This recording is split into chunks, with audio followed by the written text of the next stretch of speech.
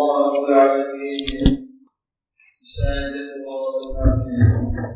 اپنے مومن بندوں کو اپنے خود اور اپنے دوست بننے کا حاصل کیا، مالک ہو کر کائنات کا خالق ہو کر ہر وقت نوازنے والے خزانے کا مالک ہے، پھر بھی ہم وقت ہر چار طرف سے نعمتوں کے محتاج کو اپنا دوست کہتا ہے۔ دنیا میں ایسا کوئی نہیں کہ بادشاہ اپنے وزیر کو دوست کہے، مینیجر کو کمپنی مالک دوست کہنے کے لیے تیار نہیں ہوتا۔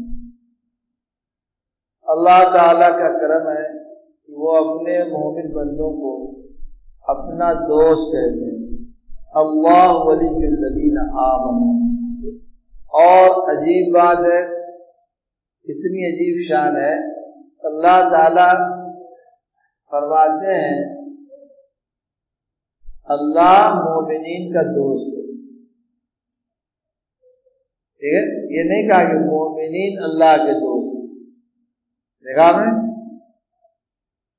میں ان کے سوا کس پہ فدا ہوں یہ بتا دے، لا مجھ کو دکھا کوئی اگر ان کی طرح۔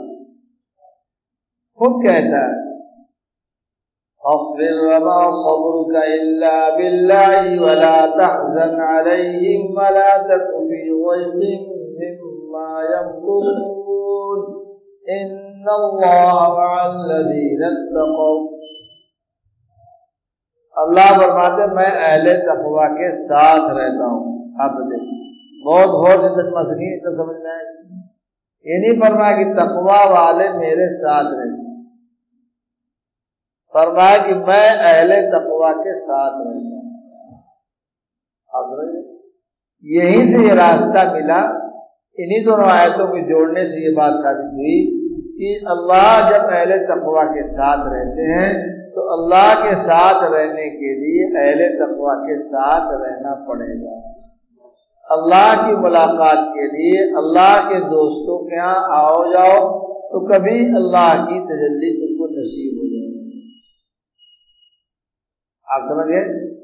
کونوا مع الصادقین اللہ نے جو اہل تقوی کے لیے فرمایا کہ تم اہل تقوی کے ساتھ رہو، اس کا راز یہی ہے کہ اہل تقوی کو اللہ کی معیت حاصل ہوتی ہے۔ جب اللہ کی معیت حاصل ہوتی ہے تو ان کے آنے جانے والوں کو اللہ کی ملاقات نصیب ہو جائے گی۔ آپ دیکھیے کیسے کیسے جاہل ہے کہ نہیں، اور کیسے کیسے دنیا دار اور کیسے کیسے دنیا سے دین سے دور رہنے والے اللہ والوں کی نگاہوں میں پڑے تو ایک دم حالت بدل گئی۔ ان کی نماز، ان کا روزہ، ان کی آواز، ان کی زبان، ان کی چرچا، ان کی چال چلن، دونوں میں تبدیلی آ گئی۔ سب قرآن کہتا ہے وعباد الرحمن الذین یمشون علی الارض ہونا، فرمایا اللہ کے جو بندے بن گئے، رحمان کے بندے زمین پہ بڑے ہون اور وقار سے چلتے ہیں، بڑی عاجزی سے چلتے ہیں، زمین پر تکبر کی چال نہیں چلتی۔ کیوں؟ اب ان کے سر پہ اللہ کی بڑائی آ گئی، اللہ بڑے کو دیکھ رہے ہیں۔ جب چھوٹا افسر بڑے افسر کو دیکھتا ہے تو سکڑا رہتا ہے، دیکھا ہوگا ہے کہ نہیں، سر سر سر کرتے ہوئے۔ آج مسلمان اپنے اللہ کی بڑائی تو بیان کرتا ہے لیکن ذہن میں استحضار نہیں رہتا۔ اللہ اکبر کہتا ہے اللہ سب سے بڑا ہے، لیکن دکان پہ بیٹھ کے کہتا ہے کہ مولانا ہم بھی بڑے ہیں۔ اب بتائیے اللہ کے بڑے ہونے کا استحضار ہوتا تو دکان پہ اپنی منمانی چلاتا، اپنے گھر میں منمانی چلاتا، اپنے جو ہے شادی بیاہ کے موقع پہ منمانی چلاتا، اپنے نبی کے طریقے کو نظر انداز کرتا، سوال ہی نہیں تھا۔ اللہ کی بڑائی کا استحضار نہیں۔ نماز اللہ کی بڑائی کے استحضار کے لیے دی گئی ہے، لیکن نیت باندھ کر سلام پھیرنے تک ہم بالکل آزاد ہے کہ نہیں، چل نقل و حرکت کر کے نکل جاتے ہیں۔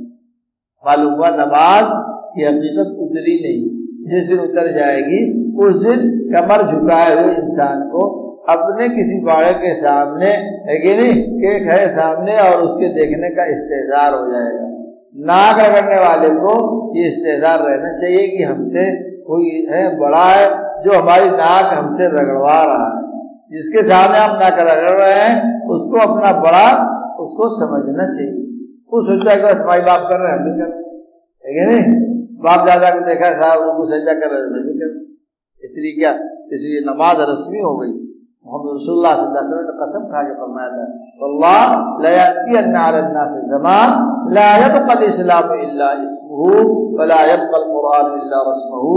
فرمایا کہ یقیناً ضرور بھی ضرور ایسا وقت آ کے رہے گا اسلام کی بس اسلام نام نہاد اسلام رہ جائے گا. اردو کا ترجمہ نام نہاد اسلام رہ جائے گا. اسلام کا نام رہے گا حقیقت نہیں رہے گی. اسلام کا نام رہے گا حقیقت نہیں رہے گی. مسلمان کا ووٹر لسٹ میں نام ہوگا لیکن مسلمان کا کام وہ بھول چکا ہوگا. آج ووٹر لسٹ میں نام رکھ کر ہی خوش ہے. ہمارا صاحب ہم بھی ہے مائی باپ گوشت کھاتے ہیں ہم بھی کھاتے ہیں. گوشت کھانے سے اگر لوگ مسلمان ہو گئے ہوتے ہے کہ نہیں اور خاندان میں پیدا ہونے سے ہو گئے ہوتے. ابو جہل ابو لہب سے بڑا خاندان کس کا تھا؟ نبی کے چچا تھے خاندان کے تھے. آپ بتائیے اللہ تعالیٰ اگر ان کو ہے کہ نہیں فری کوٹے میں جنت میں ڈالتا تو کس کی ہمت تھی کہ وہ کہتا کہ صاحب آپ نے ان کو کیوں ڈال دیا. چچا بابا فری کھاتے ہیں. ایک آدمی وزیر ہو جاتا ہے پوری خاندان جو ہے موج بتا دے کے بات کرتی ہے کہ نہیں. اور رشتے دار اور گڑبڑ کرتے ہیں. بیچارہ وزیر تو تھوڑا ہلکے بولتا ہے لیکن رشتے دار لوگ جو ہے جو قریب ہے دوست ہیں کہیں سے کبھی جان پہچان ہے تو وہ تو خود بس جوت دیتے ہیں ہے کہ نہیں. اس کا راز کیا ہے؟ لیکن اللہ تعالیٰ نے فرمایا نہیں استثناء کی کوئی گنجائش نہیں.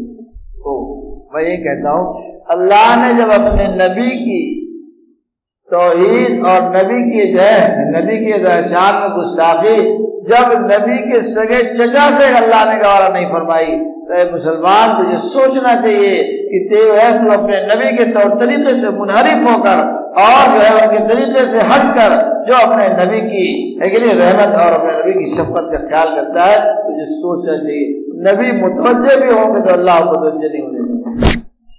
معلوم ہے اس لیے کہ نبی اگر کسی کی گستاخی کو معاف بھی کر دے اللہ فرماتے میں معاف کرنے والا نہیں ہوں. آپ سمجھیں اس لیے کہ اس کا مسئلہ جانتے ہیں سمجھ. جیسے ایک آدمی حکومت کے آدمی کو مار دے وردی پہنے ہوئے تو اور آپ نے اسے معافی مانگ لیا لیکن گورنمنٹ اگر جو ہے اس پہ ایکشن لے تو لے لے گی. میری وردی کی توہین حکومت کی توہین ہے تم نے مارا کیسے ہے کہ نہیں. ایسی اللہ رب العالمین میرے دوستو نبی کی معافی کے بعد بھی اس کو معاف نہیں کرتے اس کو لگا دیتے ہیں. ٹھیک ہے آپ نے سنا ہوگا شادی میں نبی کی جو ہے گردن فوراً مار دیا. نبی کو گالی سے بات ختم ہو گئی اتنا نہیں سب ختم. دوبارہ میں عرض کر رہا تھا اللہ تعالیٰ نے ہمیں ہر مسلمان کو دعوت دی ہے کیا کہ اے مسلمانوں تم متقی بن جاؤ اور متقی بننے کا سب سے صحیح طریقہ بتایا کہ متقیوں کیا آنا جانا شروع کر دو. آتے جاتے تمہیں تقویٰ سے انسیت ہو جائے گی. دیکھتے دیکھتے مشکل تمہاری آسان ہو جائے گی. اگر تم دیکھتے ہو کہ صاحب نماز اتنا پڑھنا پڑتا ہے خالی سن لو لیکن ساتھ میں مجمع کے اگر ہو گئے تو دیکھا آپ نے تراویح بھی پڑھ لیا اور روزہ بھی رکھ لیا بڑا لوگوں کی میت سے کام آسان ہو جاتا ہے. بات سمجھے اللہ تعالیٰ نے ہر مومن کو آسان طریقے سے دین اپنانے کا راستہ بتایا. کیا بتا دیا؟ بس رہو رہنا خود عبادت لیکن اس رہنے کے لیے دوسری قید لگا دی ہے مجاہدہ اختیار کر کے رہو. دین لینے کی نیت سے رہو. کچھ لوگ خالی برکت لیتے ہیں برکت سے کچھ نہیں. برکت کے معنی دسترخوان برکت کے معنی گاڑی کی جگہ ملتی ہے برکت کے معنی جو ہے کہ نہیں آرام کا کام سے ڈھونڈتا ہے. تو سمجھ لیجیے وہ کیا نفس چور ہے. نفس اندر اس کا اس حرکت سے اس کو دھوکہ دے رہا ہے. اللہ تعالیٰ کو پانے کے لیے جب بندہ اہل اللہ کی صحبت میں رہتا ہے تو آہستہ آہستہ اللہ تعالیٰ اس کو بھی اپنا دوست بنا لیا۔ یہ بالکل فطری نظام ہے، بالکل فطری نظام ہے۔ میں آپ کو سمجھا رہا ہوں، 10 منٹ بعد تھوڑی دیر سوچیے، 10-12 منٹ۔ آپ دیکھیے اللہ تعالیٰ نے انسان کو، اللہ رب العالمین نے انسان کو پیدا فرمایا، تو ایک بڑے ہی شریف گھر کے بچے کو بھی اگر آپ دیکھیں تو وہ انسانی تہذیب اپنانے کے لیے اگر ماں باپ کی صحبت میں نہ رہے تو وہ نہ ماں باپ کے طریقے سے کھا سکتا، نہ پہن سکتا، نہ پیشاب پخانہ کر سکتا، نہ بول سکتا، نہ چل سکتا۔ ابھی کسی ایک انسان کے بچے کو پیدا ہونے کے بعد لے جا کے آپ جنگل میں رکھ دیں اور بکری اور بھیڑ اس کے ارد گرد جائیں اور انہی جانوروں کے بیچ میں وہ لڑکا 15 سال کی زندگی پوری کرے، تو آپ بتائیے وہ انسان کی طرح کھا سکتا ہے؟ نہیں کھا سکتا۔ بہت شریف گھر میں پیدا ہوا لیکن انسان کی طرح بول سکتا ہے؟ نہیں بول سکتا۔ اس کی ضروریات انسانی ضروریات سے مختلف ہو جائیں گی۔ 15 سال تک اللہ تعالیٰ نے ہر انسان کو انسانی عادت کو اپنانے کے لیے چھوڑ دیا، 15 سال مکلف نہیں بنایا تاکہ 15 سال میں وہ اپنے انسانی بات چیت اور انسانی اخلاق کو اپنا سکے۔ ایک انسان کا بچہ انسان کی صحبت سے محروم ہو گیا، ماں باپ کی صحبت سے محروم ہو گیا، تو وہ ایک شریف گھر میں پیدا ہونے کے باوجود انسانی اعمال نہیں اپنا سکتا۔ بات سمجھ آ گئی؟ شریعت تو ایک الگ مستقل نظام ہے، جس لیے کہا گیا شریعت انسان کے نفس کے بالکل اپوزٹ ایک نظام ہے۔ بات سمجھ میں ہے؟ اسی لیے کہا جاتا ہے اگر شریعت اپنانے کے لیے کوئی نفس پر بوجھ نہیں ڈالتا تو کبھی بھی وہ شریعت نہیں پا سکتا۔ جو خواجہ صاحب فرماتے ہیں جو نفس پر ذرا نہ ڈالے بار، اصلاح اس کی یہ سخت دشوار۔ کوئی بھی چیز حاصل کرنے کے لیے اپنے نفس کو اس کو بار ڈالنا پڑے گا۔ بات سمجھ آ گئی؟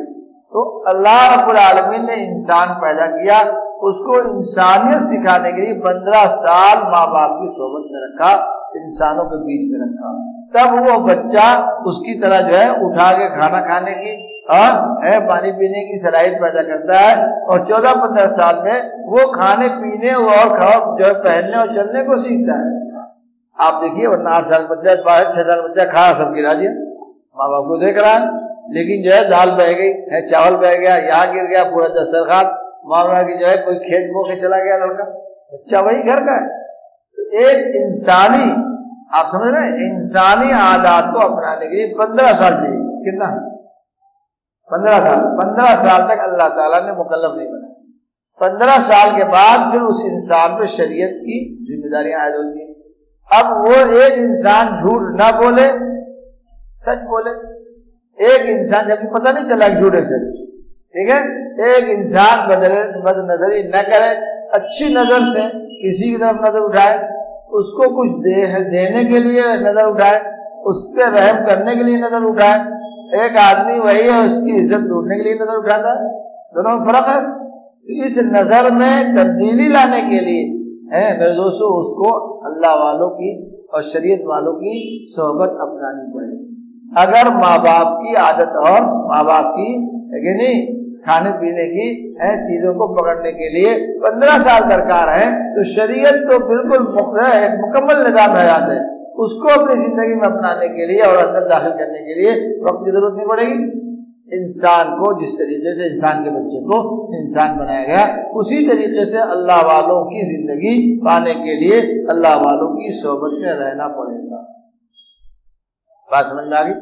اللہ کا بالکل کہتے ہیں نا بالکل طبعی نظام، غیر فطری اسلام ہے ہی نہیں۔ اسلام کا سارا قانون فطری ہے، کسی کے سمجھ میں نہ آئے اس کا قصور ہے، اہل فہم سے سیکھے تو بتا دے گا، اس میں کوئی فرق نہیں۔ اللہ کے کسی قانون میں کہیں سے غیر فطری بات ہے ہی نہیں، غیر فطری چیز ہے ہی نہیں، اور حد تو یہ ہے کہ کوئی غیر اختیاری چیز نہیں۔ شریعت میں کسی غیر اختیاری چیز پر آپ کی ترقی موقوف، آپ کی اپنی ترقی اپنے اختیار کو صحیح استعمال کرنے پر موقوف ہے۔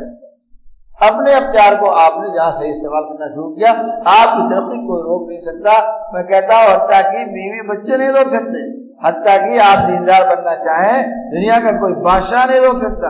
آپ جو ہے اللہ کی جو ہے دی ہوئی شریعت پر عمل کرنا چاہیں آپ کے اوپر کوئی بھی طاقت ایسی نہیں جو آپ کو روک دے. آپ مسلمان بن کے رہنا چاہیں کوئی طاقت ہے بھائی؟ جھوٹ اگر ہم نہ بولنا چاہیں کوئی ہے ہمیں جھوٹا بنانے والا؟ اگر ہم کسی کی خیر خواہی کرنا چاہیں آپ بتائیں بدخواہی کی مشین کو فٹ کر سکتا ہے ہمارے اندر؟ اگر ہم کسی کو برا نہ سمجھیں تو ہمیں کوئی ہے جو ہے ہمارے اندر تبدیلی لائے اور ہم کسی کو برا سمجھنے لگیں گے؟ ہم خود جب ان چیزوں پر عمل کرتے ہیں تب وہ برائی ہمارے کھاتے میں لکھی ہے. ہم اگر عمل نہ کرنا چاہیں تو اس برائی کو کوئی ہمارے کھاتے میں ڈال نہیں سکتے. ہم خود سے برا کرتے ہیں.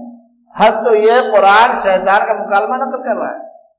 پارہ 13 میں اللہ تعالیٰ نے مکالمہ نقل کیا کہ جب یہ انسان جہنم میں جائے گا تو شیطان کو بہت کوسے گا, کہے گا یہی نالائق تھا اور یہی تھا صاحب, یہی سے ڈھکلوایا, اسی نے سنیما دکھوایا تھا, اور وہ کہے گا صاحب شیطان ہی لے گیا تھا ہم کو جوا کھیلنے کے لیے, شراب پینے کے لیے. آپ نے یہی کہے گا. آپ دیکھیے یہ جس کی عادت یہاں بھی ہے کہنے کی. اللہ تعالیٰ نے شیطان کا مکالمہ نقل کیا.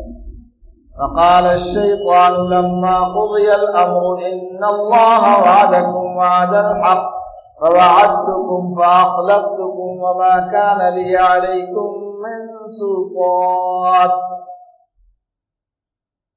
آپ نے قرآن پڑھی اس کو جا کے دیکھیے تو سمجھ جائے. شیطان کہے گا اللہ نے بڑا سچا وعدہ کیا تھا, بہت سچا نبی بھیجا تھا, سچی کتاب بھیجی تھی, تم نے اس کو باندھ کے رکھ دیا. یہ شیطان تبلیغ کرے گا. سچا وعدہ کیا آپ نے اس کو, اور میں نے تو جعلی نوٹ دکھائی تھی. شیطان کہے گا میں نے تو چورن والی نوٹ دکھائی تھی, تم کود پڑے. میں نے تو کب تم کو شراب خانے میں اٹھا کے پہنچایا, تم خود گئے. میں نے تو تمہارے ایک خیال ڈالا تھا, اس خیال کو تم جو ہے عملی جامہ پہنانے کے لیے اچھل کے کود پڑے. میں نے تو کچھ نہیں کیا. یہ شیطان ہے. تقریر سنیے آپ. وَوَعَدتُكُمْ فَأَخْلَفْتُكُمْ, میں نے تو جھوٹ بول کی بات کہی اور آپ پیچھے پیچھے کود پڑے. تمہارے اندر اگر شیطانی بس جذبہ نہ ہوتا تو تم اس پہ نہ آتے. اگر تم نے اپنے تم نے جھوٹ بولا, تم نے داڑھی مٹائی, تم نے نماز چھوڑا, تم نے شراب پی, تم نے برائی کی, تم نے جھوٹ کیا, تو اپنے اختیار سے کیا ہے. میں نے بندوق لے کے کوئی کام نہیں کرا. آپ سمجھیے بہت کو کہاں لیا ہر ایک بھی سلطان. انہوں نے کہا اللہ نے مجھ کو کوئی اختیار ہی کب دے رکھا تھا. کبھی مجھے دیکھا کہ مسجد دروازے میں کھڑے جو داخل ہوگا گولی مار دیں گے. کہیں شیطان کھڑا ملا آپ کو بھائی؟ کہیں شیطان کبھی ڈنڈا لیے کھڑا تھا؟ اس نے کہا مجھے اللہ نے دی طاقت ہی نہیں دی. میں نے تو زیادہ سے زیادہ خیال کا بازار گرم کیا, بس خیال پہ جو ہے میں نے تھوڑا سا توجہ ڈالی تو خیالی پلاؤ پکانے لگے. لہذا وہ کہے گا فلا تلومونی ولوموا انفسکم, لہذا میرا نام مت لو, جو کچھ کوسنا ہو اپنے آپ کو کوسو اور اپنے فیصلے پہ ہے کہ نہیں اپنی غلطی پہ نازم رہو, میرا نام خبردار لینا مت. یہ قرآن ہے, کوئی حدیث میں سناؤ تو آپ کہتے ہیں صحیح ہے, یہ قرآن ہے, ٹھیک ہے. اس قرآن کو آپ پڑھیے. فلا تلومونی ولوموا انفسکم, بہت عجیب بات. لیکن آج مسلمان کیا کہتا ہے, کیا بتایا حضرت شیطان ہوا ایسا کام کرا دیا. حضرت شیطان اپنی ساری غلطی خود سے کیا ہے, کہتا ہے شیطان نے کرا. شیطان کہے گا وہاں کہ میں نے تو کچھ نہیں کرا, اس نے خود سے کیا. اصل وجہ یہ ہے اللہ تعالیٰ نے کسی کے اختیار کو استعمال کرنے میں دوسرے کو کوئی دخل ہی نہیں, کسی کو دخل. اس لیے جنت جہنم اس کے اپنے اختیار کے صحیح استعمال اور غلط استعمال پر ہی ملے گی. اپنے اختیار کو صحیح استعمال کیا یا غلط استعمال کیا. اب ظاہر ہے جنت میں جانے کے لیے کچھ صفات چاہیے, ان صفات کو اپنانے کے لیے کچھ ہمیں کرنا پڑے گا کہ نہیں. حضرت تھانوی سے کسی نے کہا حضرت کیا بتاؤں کچھ ملا نہیں دین میں. حضرت نے فرمایا تم نے کیا کیا. ایک آدمی بزنس کرے فیل ہو جائے بڑا قابل رہے, لیکن ایک آدمی ہاتھ پہ ہاتھ ذرا بیٹھا رہا کہ مولانا کیا بتائیں کوئی پیسہ نہیں آ رہا. تو پوچھے گا پیسہ کیسے آئے گا, کوئی بزنس کر رہا ہوں, کوئی نوکری کر رہا ہوں, کوئی ہاتھ پیر مار رہا ہوں. کہے گا نہیں ہاتھ پیر مارے کیسے پیسہ ملے گا. ایسے ہم ہدایت کے لیے کر کیا رہے ہیں, صبح سے شام تک نوکری, صبح سے شام تک دکان پہ کھڑا ہے, صبح سے شام تک جو ہے کہ نہیں ڈیوٹی دے رہا ہے, اور کہا کیا بتا ہے دینداری نہیں آ رہی. دینداری کیسے آئے گی بھائی؟ دینداری کے لیے کچھ کرو اور اللہ تعالیٰ تم کو محروم رکھیں تب کہو. لیکن تم خود کرنا نہیں چاہتے, اپنے اختیار سے اچھے کاموں کو اپنانا نہیں چاہتے, اپنے اختیار کا صحیح استعمال کرنا نہیں چاہتے, اور چاہتے ہو کہ نیکی آ جائے. ہوگی بھائی؟ مسلمان تو میں کہتا ہوں بھائی اگر خالی صحیح وقت پہ کھانے اور سونے کا نظام بنا لے تو آدھا مسلمان ہو. لیکن اس کو شوق کیا ہے؟ رات بھر جاگتا ہے, فجر میں سوتا ہے, 2 بجے سوتا ہے کہ نہیں. عجیب عجیب دنیا میں حیران پڑے ہوئے ہیں. ایک بار میں علی گڑھ گیا تو میں ایک جان سے ملاقات کی بات کی, مجھے کب ملیں گے؟ انہوں نے کہا کہ وہ اصل بات فوراً سو جاتے ہیں. میں نے کہا کیا ملیں؟ کہنے لگے 4 بجے. میں نے کہا 4 بجے سو جاتے ہیں اور پھر 11 بجے اٹھیں گے, اور اس کے بعد رات بھر جو ہے بہت دوڑتا رہتا ہے, ادھر نواب کا بیٹا ہے. اور پھر جو ہے تو میں نے کہا بتائیے پاگلوں کی دنیا الگ الگ ہے کہ نہیں. میں نے کہا بتائیے اگر یہی کام یہ انسان تو ایک جیسے کوک والی گھڑی ہوتی ہے ایسے انسان ہے. آپ ابھی 10 بجے کھائیں گے تو 6 گھنٹے کے بعد آپ کو بھوک لگے گی. یہ تو کوئی ایسی بات نہیں جو آپ کو سمجھ میں آئے. لیکن نہیں, کھانا کھائے گا 2:30 بجے. ممبئی میں آتا ہوں تو مجھے بہت مشکل ہوتی ہے. میں جو صبح 4 بجے چائے پیتا ہوں ہے نہیں, اور بعد میں ناشتے کے لیے ایک روٹی کھاتا ہوں, 7 بجے کھا کے چلا جاتا ہوں پڑھانے. اب 11:30 12 بجے کھانا کھا کے لے جاتا ہوں, اور یہاں 12 بجے ناشتہ آ رہا. میں نے کہا تمہارے لیے ایک دن میری زندگی نکل گیا, ضائع ہو گیا. کیا ہوا؟ وہ کھانے کے ٹائم کا دوسرا ہمارا دوسرا آپ سمجھے. تو لیکن آج اچھے اپنے کیا اپنے ترقی یافتہ سمجھے. 9 بجے سونا تو ہی سمجھ. دبئی میں ایک مسلمان ملا, جواب سے میرا فون کرتا تھا اصلاح کے لیے. تو اس نے کہا حضرت بہت گڑبڑ ہے. میں کیا کہا؟ میں کیا بتاؤں, بہت کوشش کرتا ہوں لیکن فجر کی نماز چھوٹ جاتی ہے. میں نے کہا میرے ساتھ آ جائے گا. میں نے اس کو لگایا یہ میرے ساتھ رہے گا, آج جائے گا نہیں. اس کو بتایا کہ آج رات بھر یہ جگہ ایک آدمی لگا دیا کہ رات بھر سونے نہ پائے, ٹھیک ہے. اور دن میں ڈیوٹی لگا کے سامنے بیٹھو, دن بھر جاگتا رہا. بس عشاء کا وقت ابھی اذان بھی نہیں ہوئی جب تک جھولنے لگا. میں نے کہا اس کو پانی مارو, اس کے اوپر سونے نہ پائے, ٹھیک ہے. بہتر پڑھتے پڑھتے ہو اب صبح جو ہے 5 بجے اٹھ تیار. آپ بتائیے دیندار بننے کے لیے آپ اتنی قربانی نہیں دے سکتے؟ دیندار بننے کے لیے اتنی قربانی تم نہیں دے سکتے. ایک دن کھانا مس کر دو, جاگنا ہے, ایک دن جاگ کے دیکھو, دوسرے دن آپ اچھا بات سونا لگو بیٹھو بیٹھے. عادت انسان کی جو ہے کہ اور بدلتی نہیں, ایک دن میں بدل جاتی, 3 دن آخری حد رکھتی. تو کہا کہ آپ جو ہے رکھ دیجیے عورت کو گزشتہ مہینے حیض کتنے دن آئے وہی اس کی عادت ہے. اب ایک دن وہی اس کی عادت ہے. بال لوٹ کا 2 دن رکھو تو 2 مرتبہ مہینے میں جو ہے 2 مہینے میں جو پیچھے حیض آئے وہ اس کی عادت ہے. آپ سمجھ اللہ تعالیٰ نے اتنا آسان فرمایا, لیکن آپ اتنا بھی نہ کر سکے کہ رات صبح جو ہے 8 بجے ناشتہ کریں اور چائے دوپہر میں کھائیں, ایسا کے پہلے ایسا کے بعد کھا کے سو جائے. یہ کوئی مشکل کام ہے؟ یہی اگر آپ سیکھ لیجیے آدھے مسلمان ہو. تھوڑا سا اس میں توجہ کر دیے تو دیندار بھی ہو جائے. عادت کیسے چھوٹتی ہے؟ ایک مثال دیتا ہوں میں. ایک صاحب ایک غالب مہاراشٹر کے تھے, حضرت والا شاہ اردوئی کیا گئے تو ان کی ایک عادت تھی رکوع میں جب وہ اٹھتے تو پھٹ جو ہے چلے جاتے سجدے. حضرت سے کہا, حضرت صاحب نہیں خیال کر کے کھڑے رہو. اب نہیں, اور ان کو ایسی عادت تھی جیسے امام صلی اللہ علیہ وسلم کا پھٹ دے جو سجدے.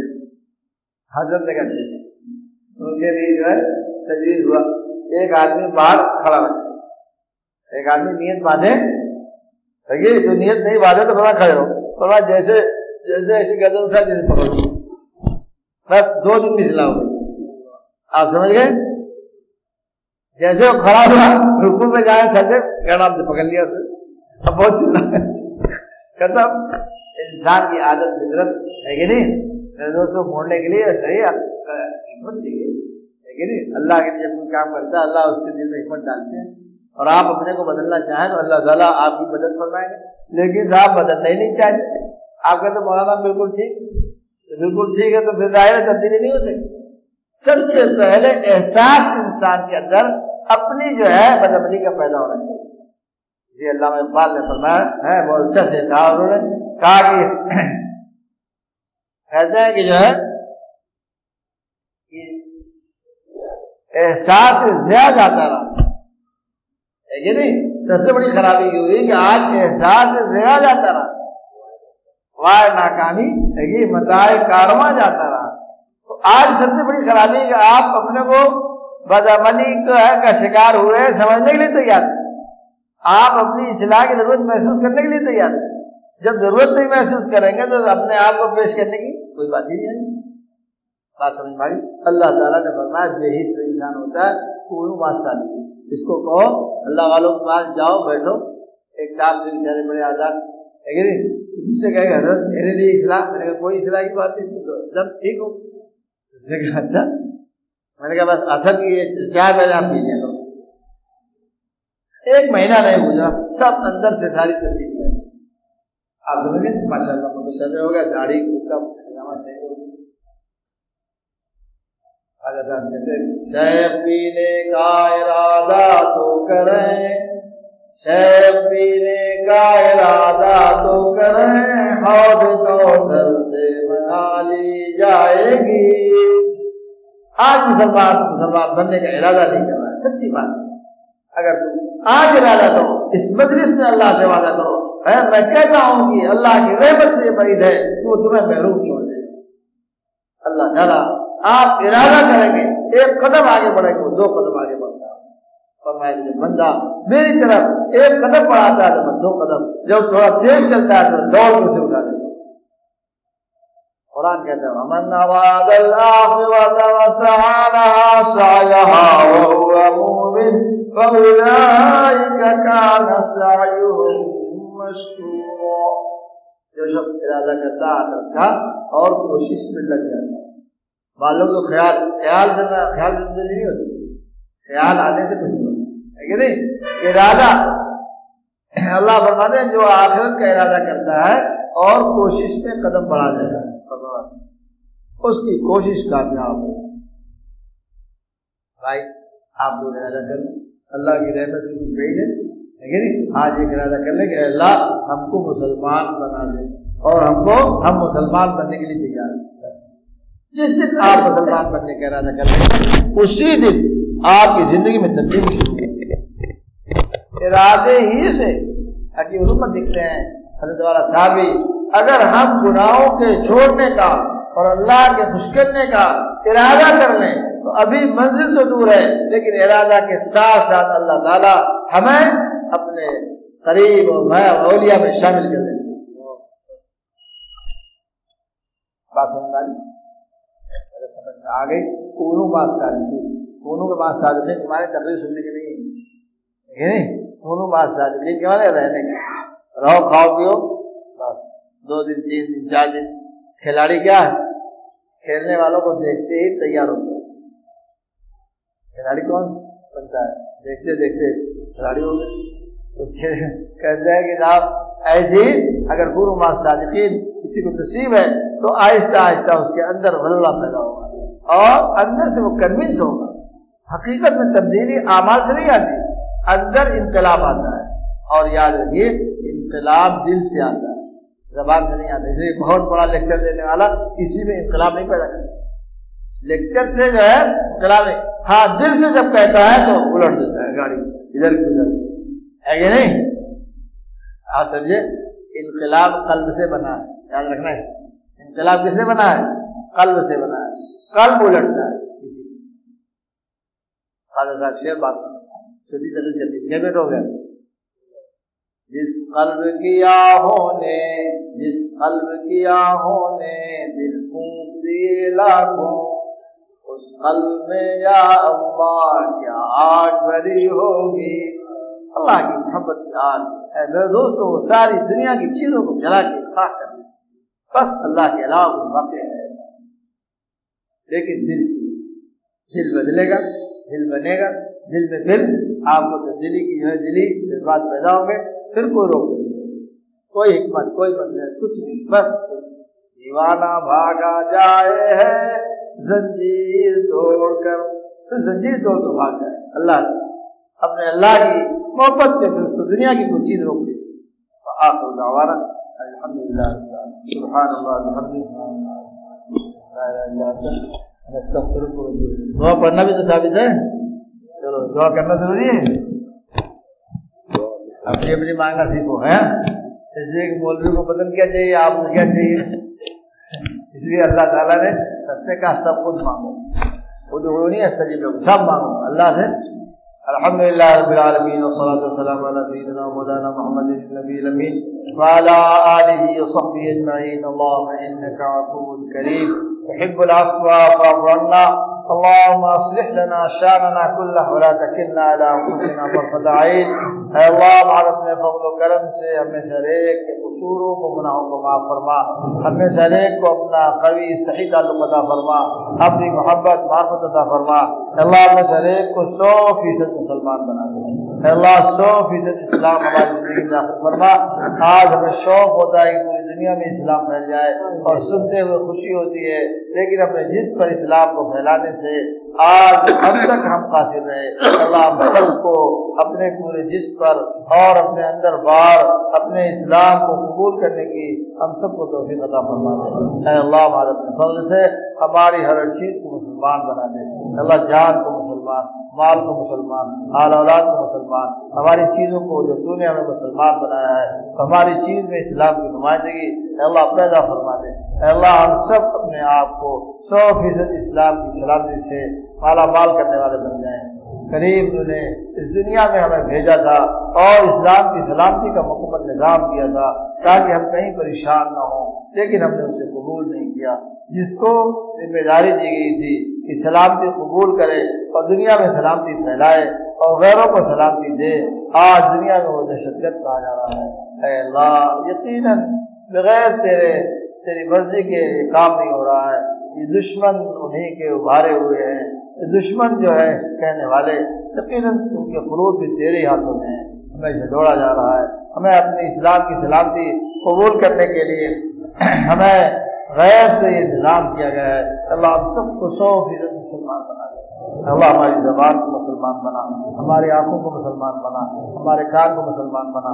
آج ہم جو چاہتے ہیں دیکھ لیتے ہیں، جو چاہتے ہیں سن لیتے ہیں، جو چاہتے ہیں بول لیتے ہیں۔ آج تک ہماری زبان مسلمان نہیں بن سکی۔ اللہ اسلام تو قید و بند سکھاتا ہے، اسلام نام ہے اطاعت کے ساتھ فرمان میں بندھے رہنے کا اور گردن کے جھکائے رکھنے کا۔ ہم اطاعت والی گردن سے محروم ہوتے جا رہے ہیں۔ اللہ ہم سب کو وہ اطاعت اور فرمانبرداری کی گردن عطا فرما اور ہم سب کو اپنے حکموں کے سامنے جھکنے والا بنا اور ہمیں اپنے نفس و شیطان کے حکم سے بچنے والا بنا۔ اے اللہ ہم نفس و شیطان کے پیچھے جا کر ہلاک ہو رہے ہیں، اللہ ہمیں ہلاک ہونے سے بچا لے، اے اللہ ہمیں ہلاک ہونے سے بچا لے۔ اپنے نبی کا خیر جو تو نے نبی کے ذریعے بھیجا ہے اللہ وہ ہمیں عطا فرما دے۔ تیرا نبی ہمارا جو خیر خواہ ہے، یقیناً وہ خیر خواہ ہم اپنے نہیں ہو سکتے۔ اے اللہ تو نے اپنے نبی کو ہر مومن کا خیر خواہ بنایا اور بچایا ہے۔ اللہ ہم سب کو نبی کی خیر خواہی پر اپنی زندگی لانے کی توفیق عطا فرما۔ اے اللہ اگر تو چاہے تو ہمارے جیسے گندے 1 منٹ میں صاف ہو جائیں، تو چاہے تو ہمارا دل تیرے پیار کے قابل ہو جائے، تو چاہے تو ہماری وردی اسلامی صحیح ہو جائے۔ اے اللہ تیرے رحم کرم کے صدقے میں تجھ سے سوال کرتے ہیں ہم سب کو شان اجتباء کے صدقے میں اپنا بنا لے۔ اے اللہ ہمیں کھینچ لے، ہمیں غیروں کا بننے نہ دے، ہمیں کسی کی طرف جانے نہ دے۔ اے اللہ ہم کسی کا بننا بھی چاہیں تو اے اللہ ہمیں وہاں سے بلا لے اور ہمیں اپنا لے۔